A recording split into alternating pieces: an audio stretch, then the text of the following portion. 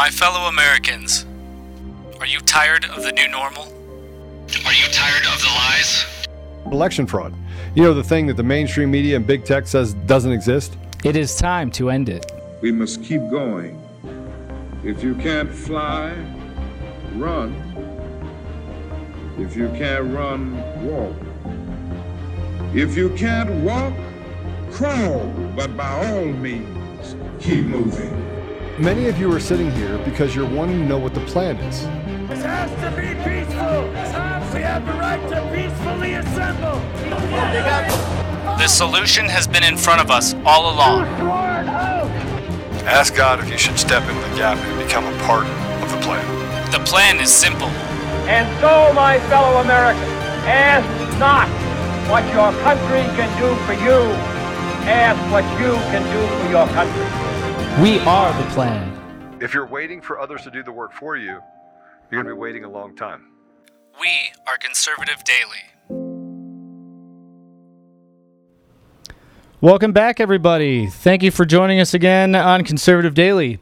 We have a really cool show for you, and it looks like all of our live streams are working, so if they are trying to censor us, it might just be on one, which is DLive. I'm not sure why DLive is not live, so apologies if you're trying to jump on there. We'll see you over on Rumble if that is the case. We're on conservative-daily.com. But again, we have a really amazing guest tonight. I've listened to some of her other interviews. Her name is, and I should have asked her before I started this, Elizabeth Rogliani. Maybe I completely butchered that. We'll see in a moment. But she's written a book, and I'm going to encourage all of you to read this book. It's How Progressivism Destroyed Venezuela, a Cautionary Tale. I just got it this afternoon, actually, and I started to read some of it, and I look forward to finishing it. But I know that she's been doing a lot lately, so I don't want to waste any time. Elizabeth, welcome to the show. Thank you for joining us. How did I do on your name? Thank you for having me. You said it correctly. Ah, thank goodness. Yeah. I realized I meant to ask you. Yeah. There have been people that have butchered it in the past, but you did not. Perfect. All right. My conscience is clear so far. Yes. I mean, you said you had a Greek background. And Greeks tend to do well with that name because it's an Italian name. It sounds like it. And I know, so you were born in Venezuela, but you're not, your parents emigrated there, correct? Yeah, well, my great-grandparents immigrated from both Italy and Spain. So my Spanish side is mostly Basque, which, the Basque would say is not Spanish because they're a thing of their own. And then my Italian side is from the north of Italy. Awesome. Like Liguria area. Mm-hmm. Okay. All right. Very good. Okay. So what you wrote this book, and first of all, I didn't get a chance to read all of it, unfortunately, but I'm going to, and once I do, I probably would like to have you on again. But it's very well written. What I got through, very articulate, and I really do encourage everyone to read it so far. But you talk about some things that I believe are very important, and I know this audience is not foreign to any of them. But specifically, you saw a lot of what occurred in Venezuela under the communist regime and the decline of that society, and sort of this rise of criminality and corruption, in what was once a very prosperous country. And now we're seeing a lot of those same calls here in the United States, people espousing this, these communist ideals, saying that they're a cure-all for all of our problems, very anti-American rhetoric. We see all these parallels with what's going on in our education systems. And so, I'm really, really glad that we were able to connect with you and have you on. So I want to give you the floor, first of all, just give you a few minutes. Tell us a little bit about the book and what led you to write it. Well, I honestly never anticipated writing a book about my experience there or the politics there. It was sort of a universal experience for anyone my age. And with my background, obviously, people experience it in different levels. I was fortunate enough to never lack of anything, but at the same time, the country did get very dangerous for everyone. So we did all experience it, and politics was something that we all talked on a basis, really, because it became such a polarizing thing and a priority for every young person in the nation and really any adults. I don't like how it is now here. But I was led to write it because in 2020, there are all these riots going on, taking down these statues of Columbus. Oh, hold on 1 second, Elizabeth. Just go back Sure. if you froze for a second. So in 2020, there are all the riots. Just start there. So in 2020, there were all the riots, and I saw similarities to Venezuela. There was like this blame against the people that settled the country, the Spanish, the Europeans, etc. And so they started knocking down the statues of Columbus and of the Los Próceres, which I wouldn't know how to tell you what they are, but they're essentially Western symbols. So those were being knocked down one after the other. And that really reminded me of, what was going on here, reminded me of what happened there when I was really young. So I just made a little video telling people about it. I didn't really expect it to get anywhere. I just was airing out my frustration and the similarities. And I was telling people, you should always nurture your democracy, what you have, because many times people take it for granted and then they lose them. And so the video went viral. I don't even know how. And somehow ended up on Fox News talking about it and talking about what Cuomo was saying at the time. And then History Books, this small publisher, contacted me and asked me to write a book about it. So I did. And it really kind of helped me also solidify my beliefs. Because I also, not only did I draw from my own experience, but I talked to my friends, my family members. I did a lot of research. And yeah, that's sort of what led me here to this point where I am now and to the book being written. I was a little nervous though, because that was my first book. I didn't know how to do it. So I'm glad that you think it's good so far. Yeah, absolutely. So, and actually, you said an important thing that I want to ask you about before we jump into some more details, from some of those experiences. But you said that it led you to solidify your beliefs and to help you to do that. And I want to, and you can get as little or as much personal as you'd like. But I think that's really, really important, because now what we see in this country is a lot of these people who are, they espouse a lot of these ideologies, and they have a lot of these same symptoms, which I think probably parallel what you saw, which is people trying to scapegoat. They're dividing people based on things that might not be accurate. And I don't know that they actually know what it is that they stand for or what they're asking for. So if you could just, when you say solidify your beliefs, what does that mean exactly? I think most people and socialism and this idea of equality, and they see parents, but they're not really practical in their beliefs. They don't really see the day-to-day, the fact that everyone in this world has different abilities, and how and then they also kind of have this naivete around them, about them, which I see in some of my friends as well. It's that everyone is good, that no one will take advantage of their position.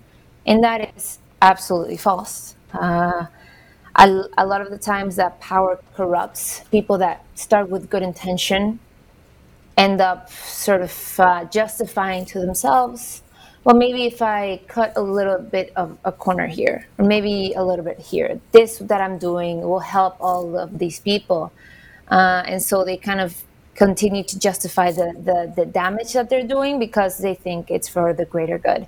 It solidified my belief because, yes, I grew up around this, and I did study politics in college, and but then for a while, kind of, distanced myself from it because I was frankly tired of having to argue with people and to discuss Venezuela and what happened there, and for people to look at me and say, "I'm sorry," and then kind of pity me in a way. I did not like that.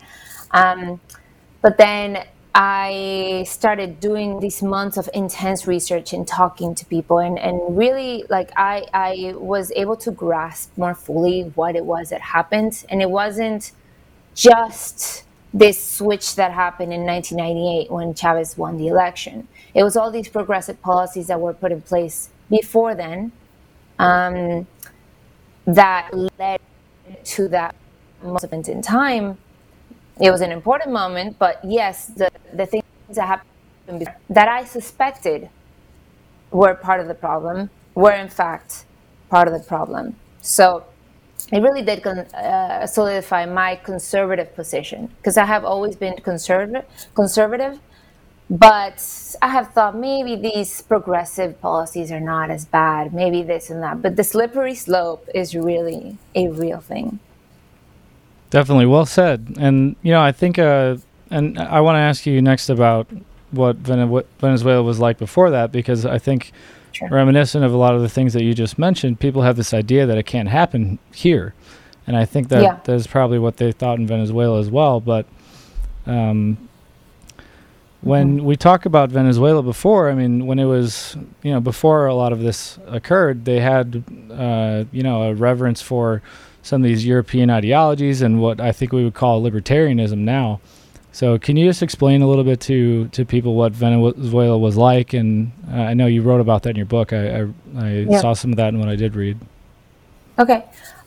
So, of course, I grew up in the 90s. Well, I was born in the 90s.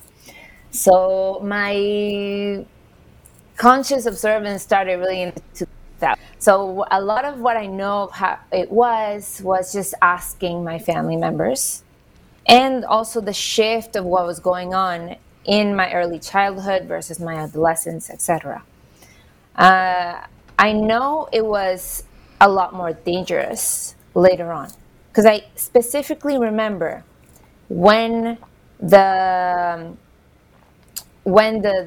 bigger kidnappings and the murders started to happen. And I know it sounds a little bit intense to be saying this, or aggressive, but I do remember there was a shift when I was around 7th grade, where I would be horrified at some points about anyone getting kidnapped. But then it started to be commonplace after a while.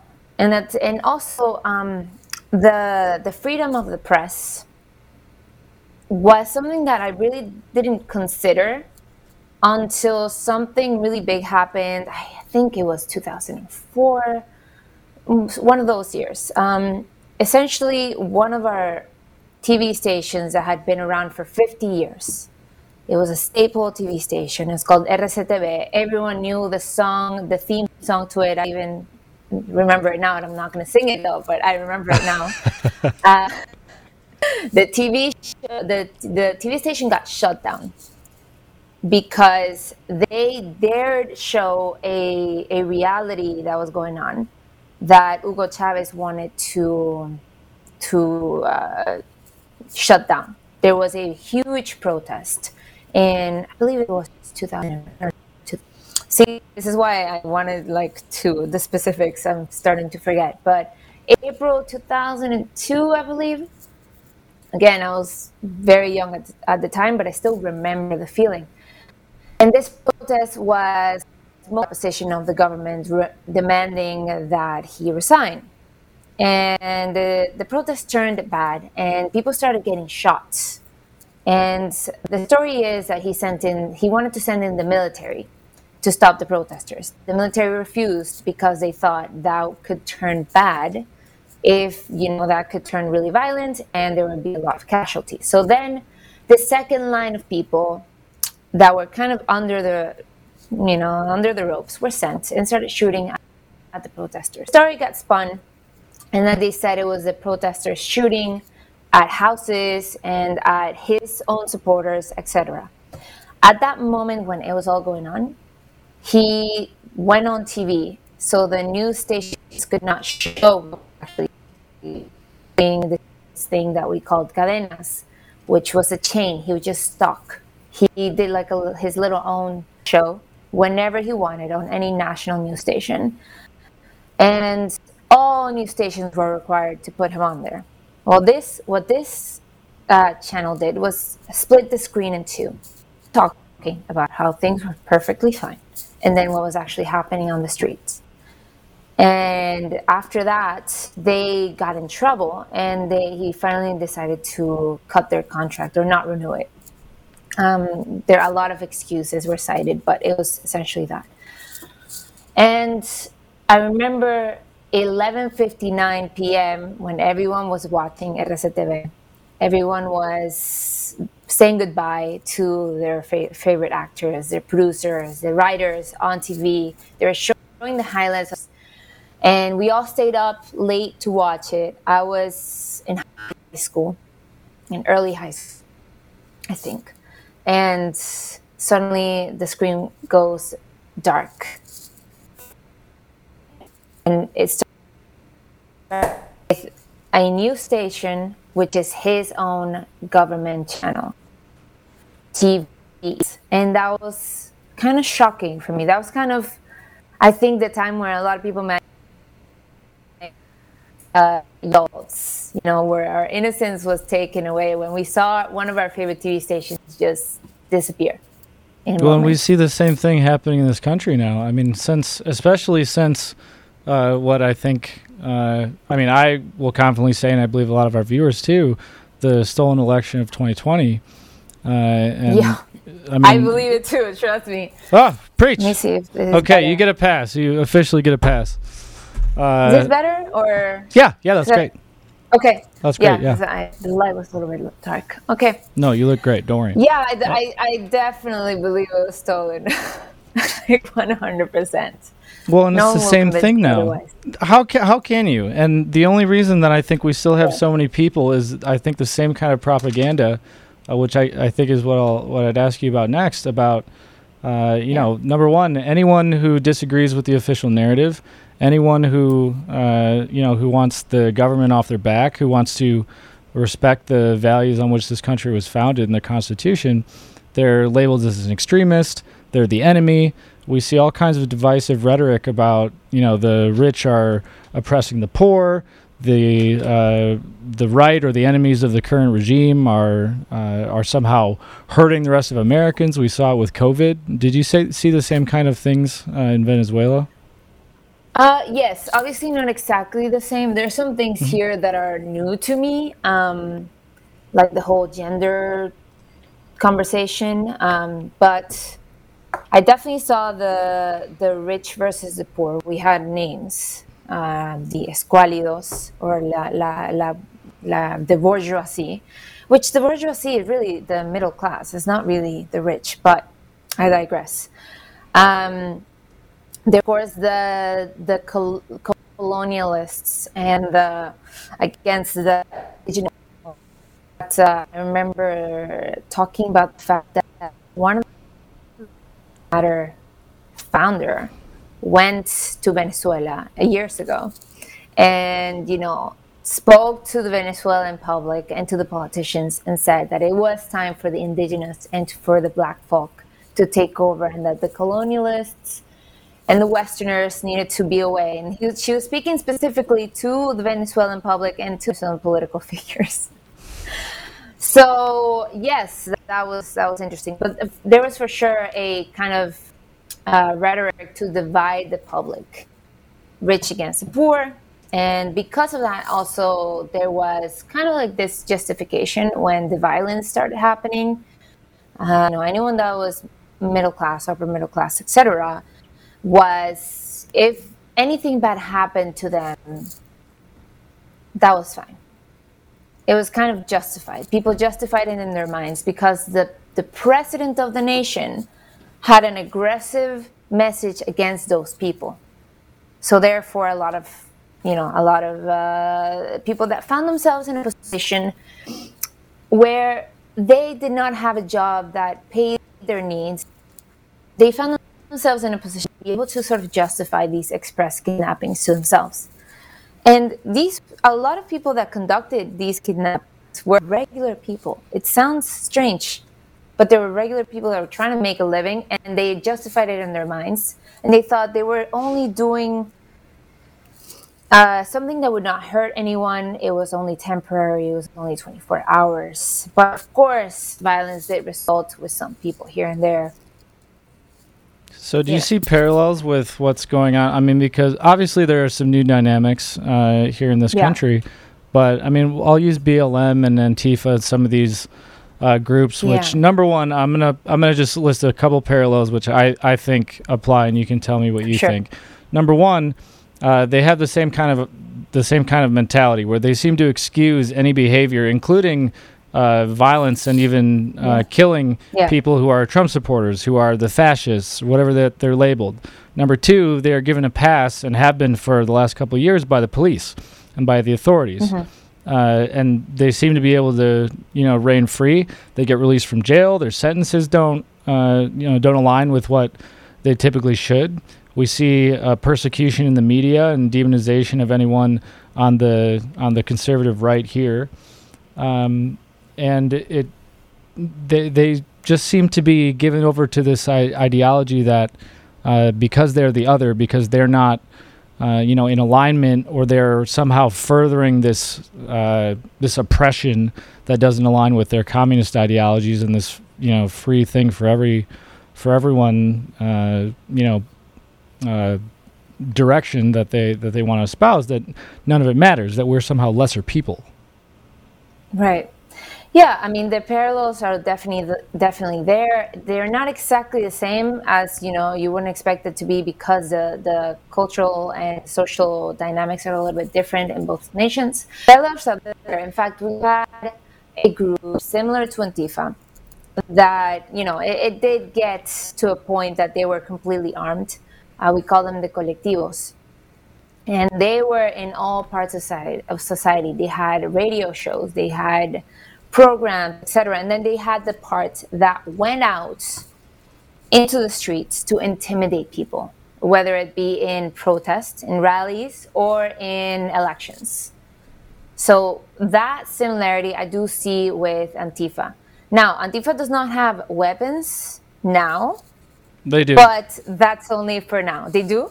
Oh, yeah, they do. I ended up in a roundabout way here because I was going out with some people to, essentially just go out and stay in the community because they were burning things down and injuring people. And I mean, now they're all over social media too. They have AR-15s. They show up with body armor to defend these, drag time story hour events where they're pushing this transgender, ideology and some of these things on children. And so now they're openly standing up as the defense wing of the radical left. That's exactly a perfect parallel to what we had there. And so the weapons and all the armor they had, you would wonder where they were coming from, because a lot of that stuff was mostly, you could only get it if you had some kind of contact with the government. So I'm just going to leave that to speculation, because that was never really proven or spoken of, but you could speculate as to how that happened. This episode of Conservative Daily is brought to you by DCF Guns. They're not just a supporter and a partner of the show. They're an organization that is on the front line of promoting safe and responsible gun ownership. Along with being a staunch defender of the Second Amendment, they have a lot of different things inside of their 3 ranges and stores. So they have a gunsmith at every location. They have the ability to do massive amounts of training, anything from beginners all the way up to competitive shooting. They're also the best gun store in Colorado. Between a massive arsenal of top-tier firearms, competitive pricing on ammunition, they're a go-to resource for newcomers and expert shooters alike. Memberships there start for as little as $25 a month and offer an arsenal of benefits beyond that, such as store-wide discounts and special access to training. Even better, what you're seeing right now is DCF Guns also has an e-commerce option, meaning you can take advantage of the awesome prices without leaving your home. Just visit dcfguns.co and start browsing. I do want to tell you that as a listener of conservative-daily.com, you get an additional 5% off everything in the store. You have to use discount code Joe. That's Joe. That's discount code Joe. Go to dcfguns.co and use discount code Joe. Joe. That's me. Or it's coffee, cup of Joe. But you can go there and save an additional 5% off every single thing on the site. As always, we'll keep the range hot and the deals hotter only at DCF Guns in Castle Rock and Colorado Springs, and now online, available to everyone across the entire country. So the next now I want to, because you mentioned the statues earlier, we see the same trend here where now they want to erase history and they want to tear down. I know we mentioned it a little bit before, but what was the impetus for that in Venezuela? Because it's a really creepy parallel now that it's becoming so commonplace, even among some of the universities. There are official institutions which are calling for essentially the removal of anything that goes against the version of history they want us to remember. I do want to say that I didn't really speak about this too much in the book, but academia is a big part of why there was so much leftist, the socialist ideas like seeping into the population. So, as I imagine you know a little bit about this war in Spain, the civil war in Spain. Mm-hmm. A lot of people that were left-leaning moved to Venezuela and started teaching in universities. Because, of course, Franco's government was very much to the right. So a lot of those leftist people left and went into Latin America and started teaching in universities. So those conversations started seeping out into these nations, Venezuela being one of the main ones because it was in a really good position to receive these European migrants and also just in a good position, generally speaking. So I do see that happening here. Obviously not necessarily people coming in from a war in Europe, although maybe at the time, maybe we've had them for a long time. But yes, academia is a huge part of the indoctrination that is happening. Not in every sector, not in every university or professor, but I would say the majority, it's left-leaning. And that is why so many, including myself, I mean, I went to a university here in the U.S. And it took me a couple of years to get out of the leftism that they had instilled in me. Even though I fought back in a lot of these concepts, and I remember arguing with some professors, but in some aspects it was a little bit more subtle. And so it got to me. And now that I've kind of woken up to that stuff, I have lost a lot of my college friends for speaking out against it. And I continue to argue with them. So yeah, I do see that parallel. Definitely a lot of anti-Western propaganda happening, anti-European, etc., which is ironic because how higher academia was Western European from Europe, exactly. So yes, I do see that happening there, and it's of course in a larger scale, and I think it's been going on for a long time to be able to reach the levels it has reached at this point.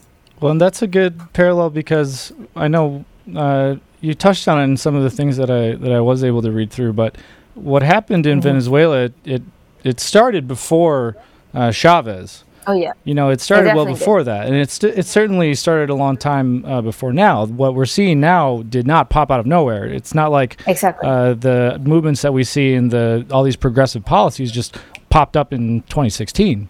So can you tell us a little bit about that? And yeah. Yeah, a lot of people think, oh, it happened, when they're talking about the United States, it was Obama, it was this. But no, you have to look further back than that. Things started to become really obvious now. Like they started to become really obvious in the 2000s with Chavez and now Maduro. But like things were going on before then. They were greasing the wheels, let's say. One of the things that I always talk about is the immigration policy that was going on in Venezuela. And it is a little bit similar to what you guys have now.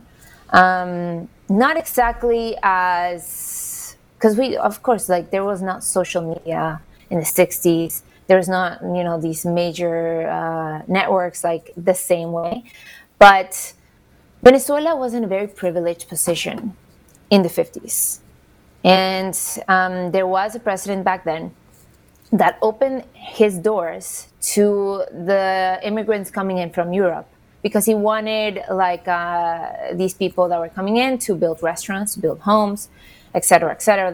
He wanted like the working class of Europe to come in after their continent had been ravaged. So a lot of Italian families and Spanish and Portuguese families moved there. In fact, I had a lot of friends growing up in class that their grandparents were Italian or Portuguese, etc. It was really, really common to have the Portuguese have the little bodegas and the Spanish have the restaurants, the Italians as well.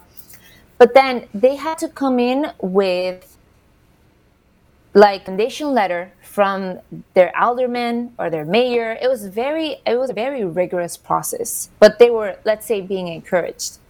After that happened, I was like this, well, why all of these people from over here? We should be inclusive and let more people in. But the problem with that was this inclusivity started being less rigorous. And so anyone was welcome.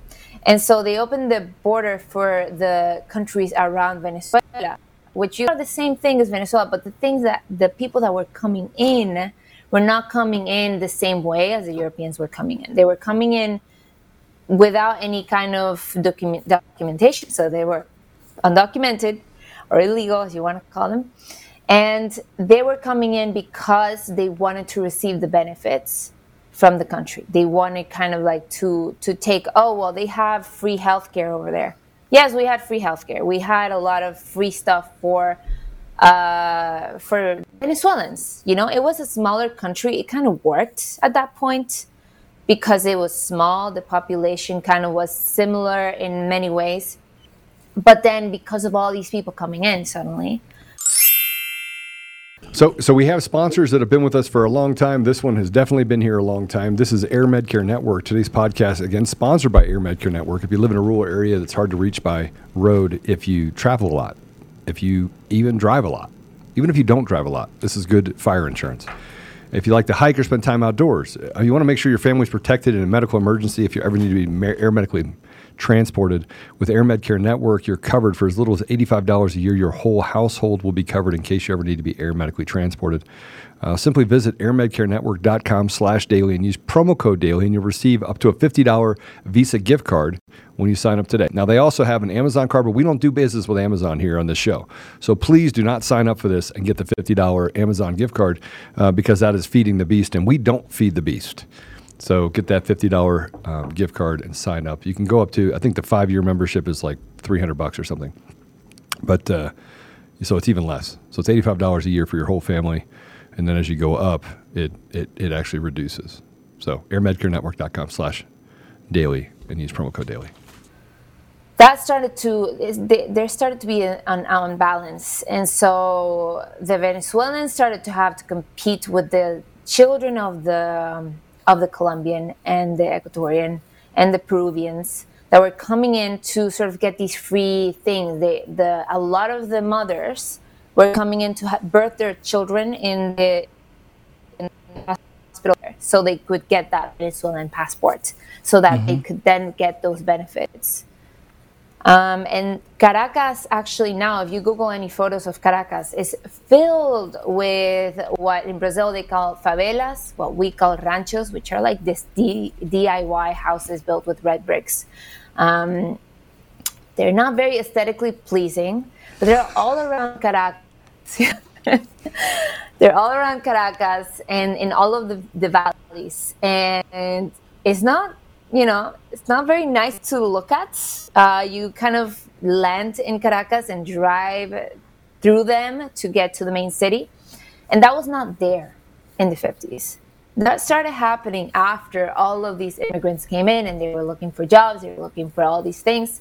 But they were really poor, coming from all these surrounding nations with very little qualifications. And so we were taking on the poor of all these other places. And so our, the nation is as strong as its weakest link, correct? So we were kind of like, we were kind of like having to drag them with us, right? I was not born yet, but I'm kind of like read up on it, talked to a lot of people about this. So those houses, those little ranchos, those little tiny places were not there. They were built after these immigrations were opened the door to be tolerant and to be inclusive and to help all of these immigrants out that were not refugees, that were not running from a war. They were just coming in as economic migrants. Well, so I want to going through the process. Yeah. So number one, it's kind of it's eerie to hear you describe this, but just everyone listening, I want you to be cognizant of the fact that she's describing to a T what has been happening in the United States.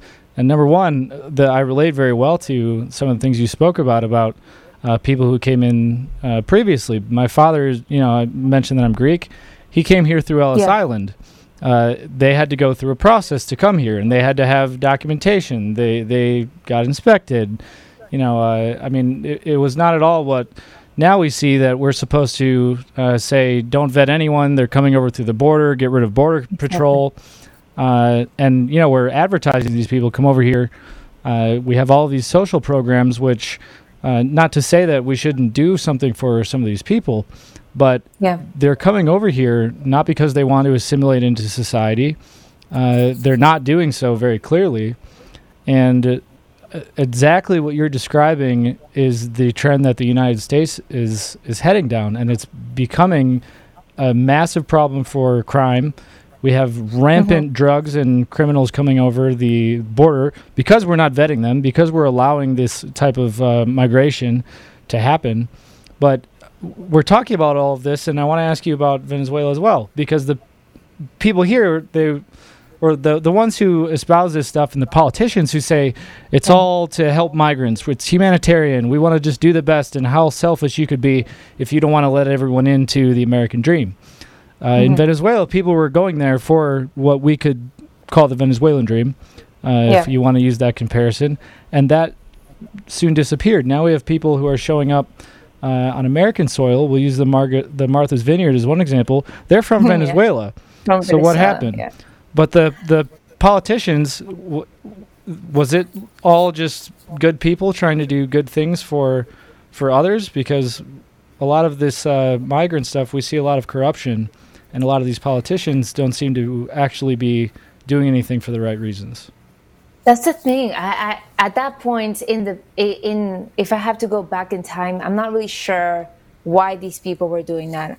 I know there's definitely got to be some money involved here and there. I think these people that were coming into Venezuela would send back money into the other nations that they were leaving from. So I always talk about the presidents of these nations, like Guatemala, Mexico, or whatever it is, that are coming in through the border.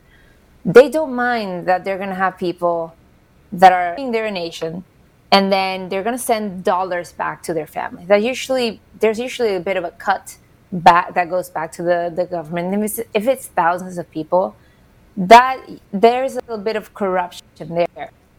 And all this because it's kind of embarrassing for me to see all these quote unquote Venezuelans coming to the United States and being sent to Martha's Vineyard. And my grandmother, who grew up in like the best time in Venezuela, we have never gone to any country illegally. And I was like, oh, it's happening now. And I have seen videos of these Venezuelans And it is very clear to me, not all of them, but a lot of them are criminals where they're from. What we call malandros. How they speak, how they act. To me, I see them and I know these people are here to do, they're here for... They're not here for the dream. Exactly. They're not here for the dream, to work hard, etc.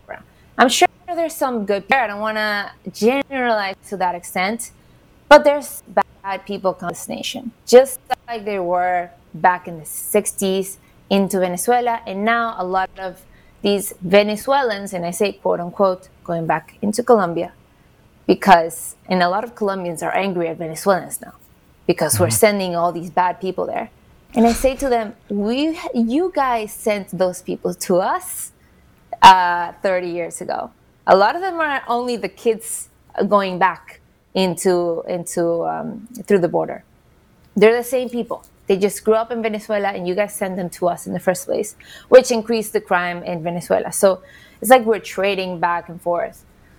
Who knows? Maybe that will happen in the U.S. as well. But for now, yes, the people that are coming in here, not all of them, again, I want to preface that, but there's a lot of no good coming in.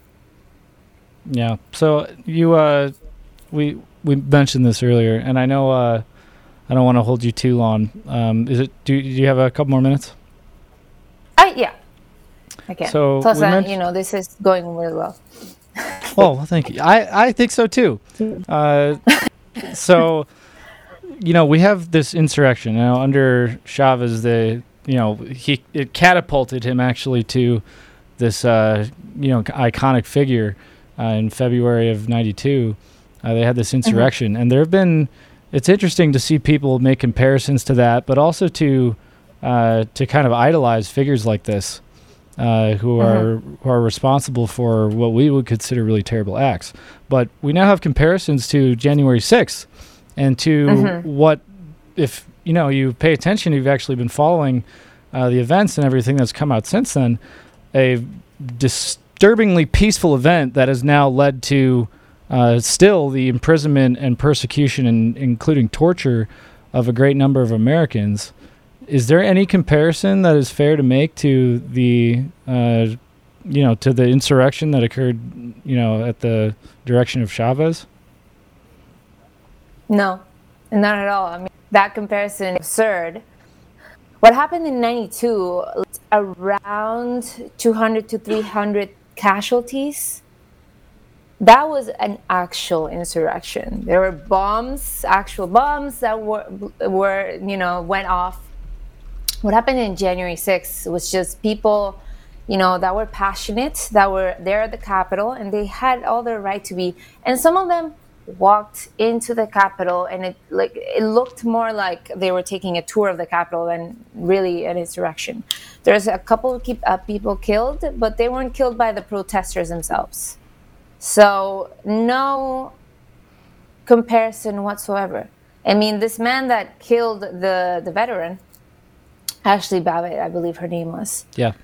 He has been hailed as this hero for taking a shot at an unarmed woman. This really blows my mind. So, no, I don't see any fair comparison to be made between the two. It's almost insulting in some way to both sides that 300 people were killed in the '92 insurrection.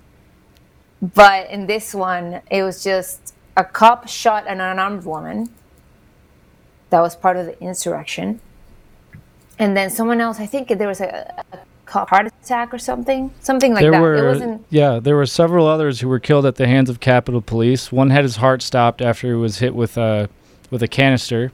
They shot a tear gas canister or a beanbag, and it stopped his heart. Another was Roseanne Boylan was beaten and then trampled to death. And then the individuals like Jake Lang, who we've had on the show several times, he was trying to save them. And this is all on footage. And for trying to save Roseanne Boylan and many of the others who were trying to get others to safety, they are now still in prison in Washington, D.C. or in Alexandria right now, and being persecuted, frankly, you could argue worse than Chavez was. Yeah. No, the political prosecution has really blown my mind when it's, I can't believe it's happening. I mean, I have been saying, oh, it's possible everywhere.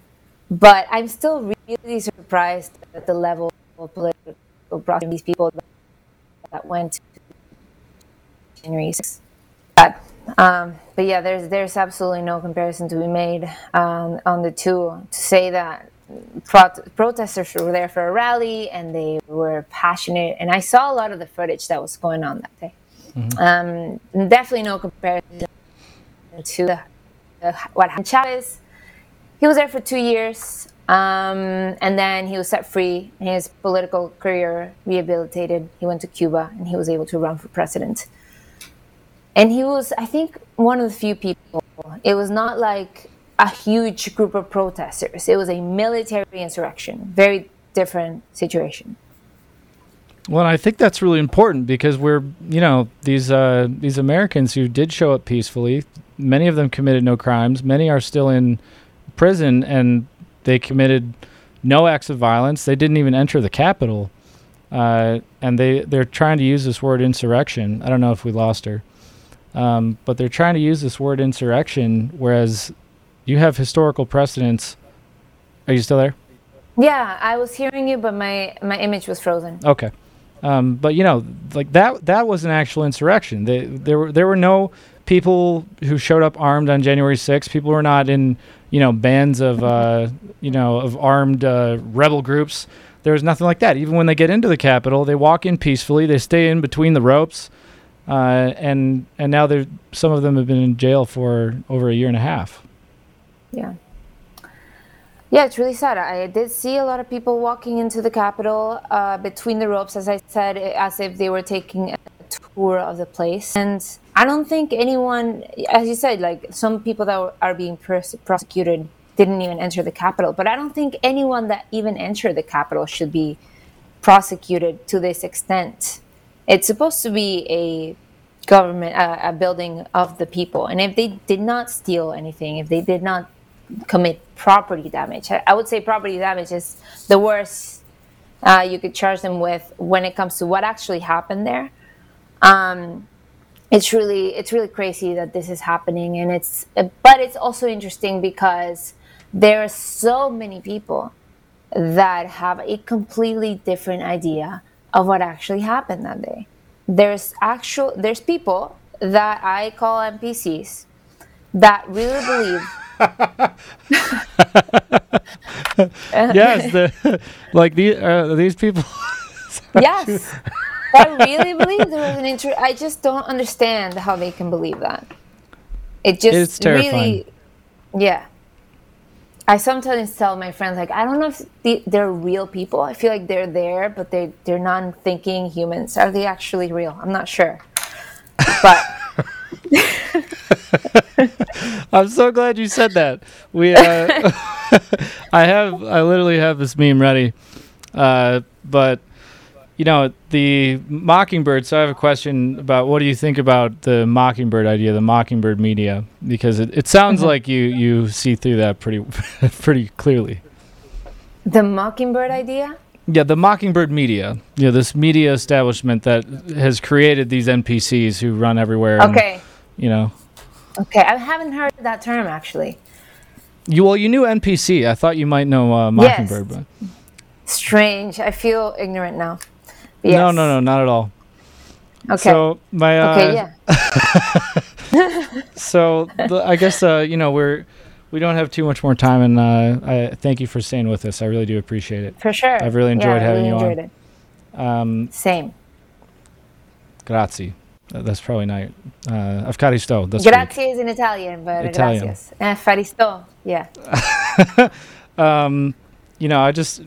I know you have your book. I want to make sure everyone who is watching, in the description, you can go to the links. You can get her book on history of books. There is also, you can go to bookdepository.com. The book is How Progressivism Destroyed Venezuela. Again, her name is Elizabeth Rogliani. And you can also get it on Amazon. I don't recommend you do that as your first option, but If it's the only place you can get it, please do support her and get this book. I'm really excited to read the rest. But I'll just ask 2 more questions. Number one, how do you feel seeing people in this country who are, seemingly oblivious, or they think that this might be a good idea, who have such recent history to learn from, such as Venezuela, and still seem to, advocate for this? Was this a failed version of communism? Was this just that Chavez and some of these individuals did it wrong, or do they have something more to learn from that? How do I feel about them? I mean, as you know, I just said like how I feel about them when it comes to people that really are non-thinking humans, NPC, that have seemed like, it just seems like they were programmed, and any information that comes through, they kind of block it. They block it out. Then also there is the belief that you want, like, this idea, this utopia. And so any information that contradicts that, again, you block it out. I am definitely frustrated about a lot of it. I honestly don't engage with those people anymore because it's not productive. I really think that a lot of them have to slowly come to that conclusion on their own, be it because they have a revelation, they're hit by something and it finally goes through their programming, or it's like little seeds here and there that are planted and eventually something sticks that makes them want to look into it. But if I think that this is that type of person from the get-go, I don't intend to engage. I don't really try to argue. What I tend to do is just plant questions in their minds. So that leaves with them, and then maybe later on they will look into it on their own. Yeah, that's good. And then, that's I think the best thing that we can do, because we get in shouting matches, and I don't think it serves very often. Exactly. And that is, I think, the biggest failure of the education system, and a lot of what we've seen is that people don't think critically anymore.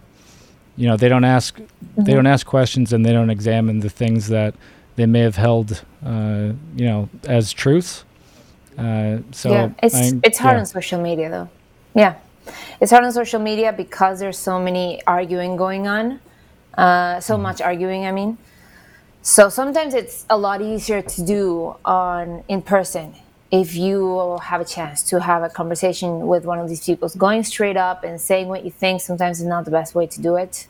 For me, I oftentimes have to not tell them my social media or anything like that, because then they'll look me up and immediately form their opinions. But yeah, I think kind of asking those little questions and planting in their minds a seed of doubt helps. On social media, it's a little bit harder to do because you're not seeing it through the tone of the person or nuance, and there's everyone seems to want to just be aggressive from the get-go. Mm-hmm. Especially when it comes to politics. I agree wholeheartedly, and I think that is the biggest dividing factor, is that we categorize people and then they're automatically the other, which is exactly. What led to the events in Venezuela, and it's exactly what's led to a lot of the trends that we've seen in the United States, because I think most people want the same thing, and they share a lot more common values than they would like to believe, but they play these games and they divide us along poor, rich, black, white, man, woman, etc. And all it does is allow these binary, same people non-binary. to, there you go. Yeah, and so, there's a lot of navel gazing going on in the first world. Yeah, well said. Well, I'll give you the final word, Elizabeth. I really appreciate you coming on here. Thank you for having me. Oh, it was a pleasure, and I'd definitely like to have you back. Again, the book is How Progressivism Destroyed Venezuela, a cautionary tale. Please go get that book in the description. I will definitely be reaching out once I've read the rest of it. But I'll give you the final word, and then go ahead. I'll just say that it's available on hardback, paperback, and also digital form now in 2022, because it was only hardback last year. Awesome.